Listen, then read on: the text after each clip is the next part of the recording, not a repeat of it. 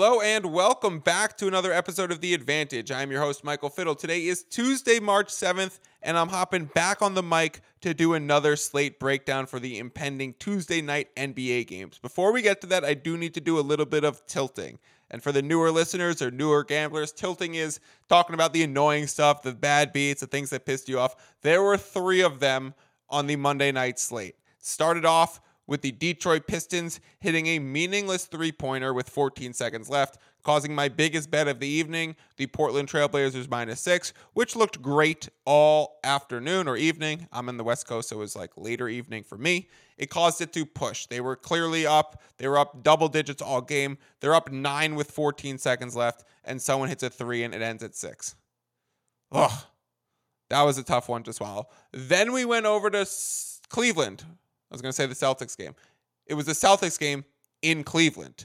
And of course, Grant Williams makes a bonehead foul with 4 seconds left on Donovan Mitchell, sends him to the line. By sending Donovan Mitchell to the line, he forced overtime by hitting 2. The Cavs end up pulling away and winning, not covering the Celtics plus 2.5. Celtics were winning all game long. And not only did I then lose the spread, by it going to overtime, I lost on the total too. So I was on the under, and it went over in overtime. I was on the Celtics plus 2.5. Cavaliers, late fourth quarter comeback, force overtime, end up winning by 4, and I don't cover anything.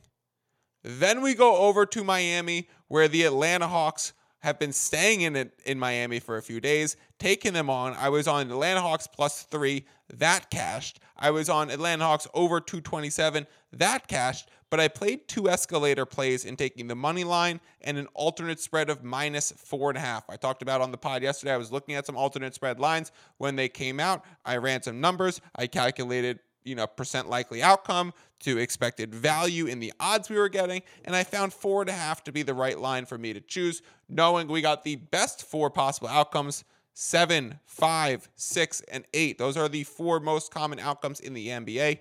In that order, are all north of the -4.5. So that's the main reason why I took it. It was a nice odds boost at nearly 2-1.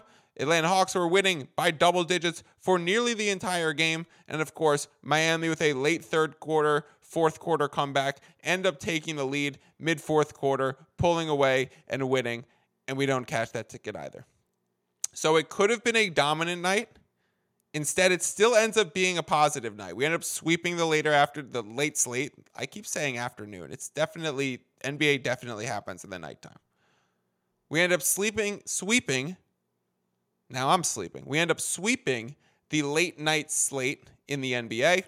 We still end up with a positive night. We went 5-4-1. We took home plus 0.88 units, a little bit less than 1 unit. And because we are on this streak, because we are on such a roll, 3 winning days in a row, like 9 out of our last 10, like freaking 27 of our last 30. I just decided I'm not going to stop doing podcasts until we lose, until we have a losing slate.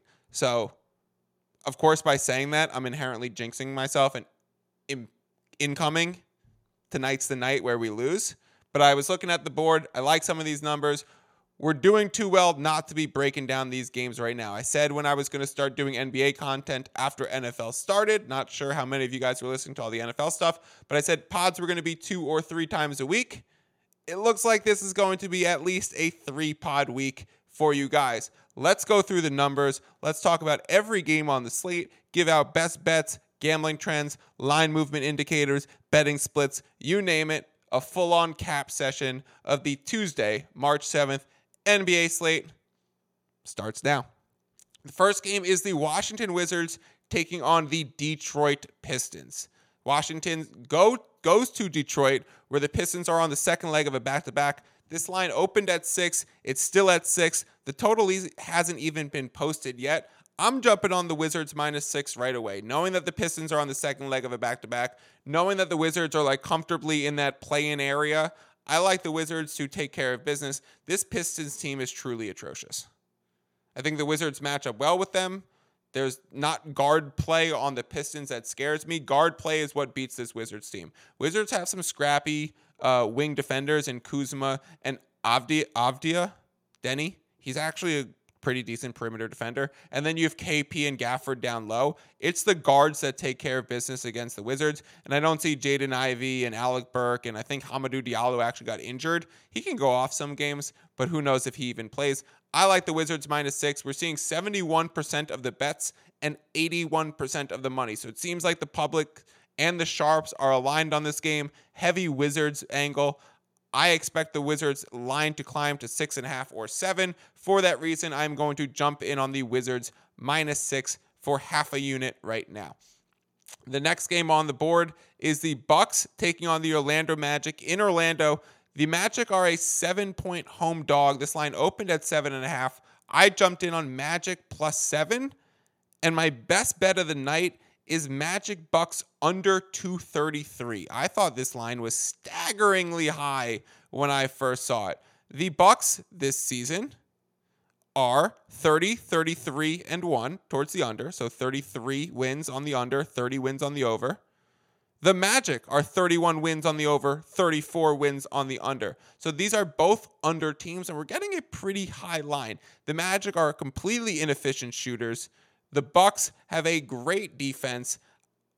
The correlated value between the +7 and the under, there is always correlated value in any sport between taking the underdog and the under and the favorite and the over. This is something I've explained many times. I'll do it again for you right now. The less points that are scored, so if there are 222 points scored, it totals 233 and it ends up going under by a few, then inherently there's less possible outcomes for the Milwaukee Bucks to cover a 7-point spread. So when you take a +7, or when you see a line going from 7.5 to 7, and when you see the total is still at its opening line of 233, you can expect it to correspondingly drop. So grabbing that opening line at 233, I thought, okay, I'm going to definitely gain some CLV, some positive closing line value. By the time this game tips off, I expect this line to be around 230, 230.5, 231 maybe. I expect to have some clear positive closing line value. I expect to correlate it between the Magic +7 and the under. For that reason, the under is a 1.5 unit play for me if you can get it under 233. It's posted at a few places right now. DraftKings and Caesars both have it at 233. FanDuel has it at 232.5. So those are the main ones that I use, and that's where you can get it right now. I expect this to drop. I still think if you're an only FanDuel user, first recommendation is sign up for other books, because if FanDuel is legal, that means DraftKings and Caesars are too, and you should have all the available odds. Line shopping is really important, but I would still feel comfortable getting in on the 232.5. Maybe the other books move this number by the time it's posted. The Philadelphia 76ers are traveling to Minnesota to take on the Timberwolves. Philadelphia also on the second leg of a back-to-back, now going on the road. They had a crazy game against Indiana. I think they ended up winning. It was like almost 300 total points scored. Harden had 20 assists. Halliburton had 40 and 15. That dude's unbelievable. Crazy game. Anyways, Philadelphia on the second leg of a back-to-back going against the Timberwolves. I don't trust this Timberwolves team when they play against stiff competition. I do expect the 76ers to present stiff competition. Maybe Embiid sits. He's sat on some second leg of back-to-backs. We're not sure yet. We've seen this line open at Philadelphia 76ers -2.5, and it's come down. So they're only a 1.5 point road favorite.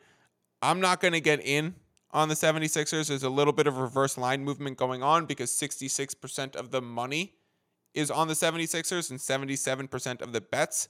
So if there's less money than bets, that means the bigger money bettors are taking the Timberwolves right now. So it's generally a sign to find the sharps. If the line movement and the splits show it towards the underdog, and that's where it's going, in this case, it's probably sharps on the Timberwolves. I'm not going to jump in on that. I think the 76ers team is resilient. I think Harden really steps up, and he does often play back-to-backs. He's very durable, despite the hamstrings the last few years. So no plays on that game for me. Although if you are going to play it, I would say the Timberwolves is the right side. The Knicks, the steaming hot Knicks, are back in the Garden taking on the LaMelo-less Charlotte Hornets. So maybe MJ is going to come suit up for them. Maybe it's Scary Terry. The Knicks I'm showing, I always check the last 5, W. I think it goes another 5 deep. What are the Knicks on a 10-game win streak, 9-game win streak? Is this going for the 10th game? Anyways, the whole market thinks they're going to get it. 86% of the money, 75% of the bets. Another situation where the sharps and the public are aligned and the line movement is corresponding to it. It opened at 9, it ticked to 9.5, it's all the way out to 10. I like the Knicks in this spot. Am I going to play it at a 10-point spread? Probably not. I'm probably going to have no plays on this game. I think I already missed the line and missed the value. If I had to, gun to my head, Nerf gun to my head, I'm going to be taking the Knicks minus 10, but I'm not going to play it. And listen, guys, don't do the thing where you throw the minus 490 in a money line parlay. If you want to take the minus 490, play it for 1 unit to bring home a little less than 0.2 or a little more than 0.2 of a unit. Stop doing parlays. Don't put my picks in parlays. The next, another New York team, but this team, they're on the road. The Brooklyn Nets go to Houston to take on the Houston Rockets. There is strong steam towards the home underdog Houston Rockets in this contest. They opened at a plus 8.5. It's all the way down to a plus 7. So because of the key number of the 7 being the most common outcome, 8 being in the top 4 most common outcomes, it is the 4th most common outcome. I don't want to play it because I wish I could have gotten the 8.5, knowing that this was going to steam down. If we do see 8s or 8.5s pop up again tomorrow, then I do like it. I always love backing a home underdog that's going against a team that probably shouldn't be favored by 7 or 8 against any team. This new Nets look. If we get it up to 8, then you're even looking at potential money line plays on the Rockets, potential escalator plays of minus 3.5, minus 4.5 on the Rockets to really hit bigs. When you're seeing this much steam come in on the Rockets so quickly, it might be a situation where they just win outright. The total is also going towards the over. And I know I say you correlate unders with underdogs, and the Rockets are an underdog, so you would expect the under to be correlated based on what I just said. The Rockets are one of those teams that's an outlier because they play games in the 140s they like to run. So if they make this a Rockets type of game, then it probably goes over. So seeing some movement towards the over when you know what the teams are, you start learning these teams. You start learning these things when you study the market over and over again. Rockets and over are more correlated in the betting market, although generally unders and underdogs. And guys, the Rockets are always underdogs. If the Rockets aren't, actually they were favorites against the Spurs last week, but I think moving forward, the Rockets will be underdogs for every game for the rest of the season. The Warriors are traveling to OKC to take on the Thunder, and I don't know what I'm doing backing the road favorite Warriors. But this line opened at 3.5. It ticked to 4.5. I still think you can find some 3.5s in the market. I could check that for you in a second.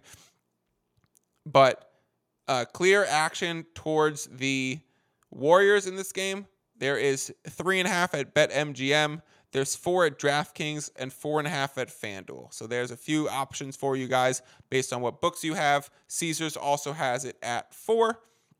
So you can grab the Warriors minus 4 right now. I do like that. We're also seeing movement towards the over. I think this line opened at 240. It's all the way up to 241.5. So a good point of movement towards the over, a good point of movement towards the Warriors. I don't know what these sharps are seeing. I think it's maybe that SGA is clearly playing less minutes. Not only has he been sitting some games, but when he's been playing, it's been significantly less minutes. So we have Steph back. We should have Dre and Clay playing. Warriors looking like they're starting to get rolling, winning 4 to their last 5. Of course, they had to drop one to LA without LeBron. Thank God we were on the Lakers in that one. This time I'm going to be on the Warriors as a road favorite.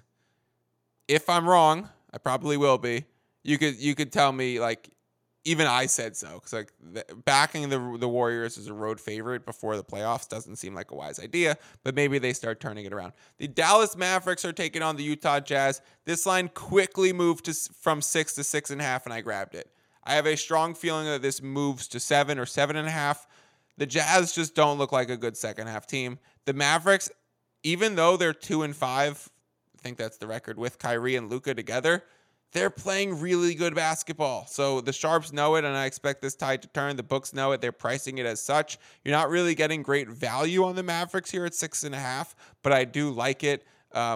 Again, because of the relative number that 6.5 is, knowing that 7 is the most common outcome. So 6.5 is much better than 7. So knowing that it moved from 6 to 6.5, I'm grabbing it at 6.5 in case it moves to 7. If it does move back to 6, it doesn't bite me as much as if it does move to 7. I would have had to grab it at 7 because of the importance of the number 7. The last game that I'm on is the Memphis Grizzlies going to Los Angeles and taking on the Lakers. Of course, no Ja, no LeBron. Shannon Sharp, are you going to be the biggest star in the building? I don't even think Dylan Brooks is playing for this one. Anyways, Lakers opened as a -1.5 favorite. I jumped on that immediately. A lot of situations where we see Public and Sharp aligned. This is another one. 79% of the bets LA, 80% of the money LA. Line moved to -2 and juice to -12 at -112 at that. Same thing for that Mavericks Jazz game, by the way. 79% of the bets Dallas, 86% of the money Dallas. That's why it moved from 6 to 6.5 so quickly.